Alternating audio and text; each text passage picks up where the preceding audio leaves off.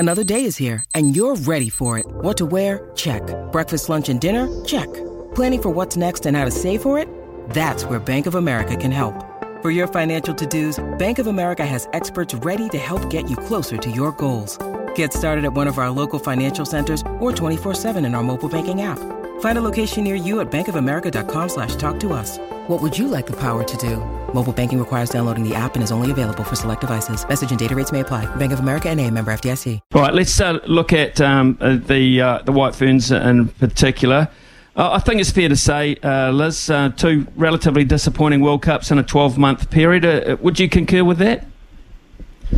Yeah, I don't think anyone will be would be that pleased with the performances over the last 12 months. We know that as a group, collectively we're working together and looking at how we can address a few areas. But look, I think the most recent World Cup was sort of a tale of two different sides. We played poorly against Australia and South Africa, and that's the nature of T20 cricket sometimes. And then absolutely blew the other two teams off the park in Sri Lanka and Bangladesh. So look, we've got to understand how we can perform more consistently at that top level. And for us, it's about the long game at the moment. We're sort of looking ahead now to the 2025 World Cup. And, who are the players that we need to develop to come through and just get things right on the other side, I guess.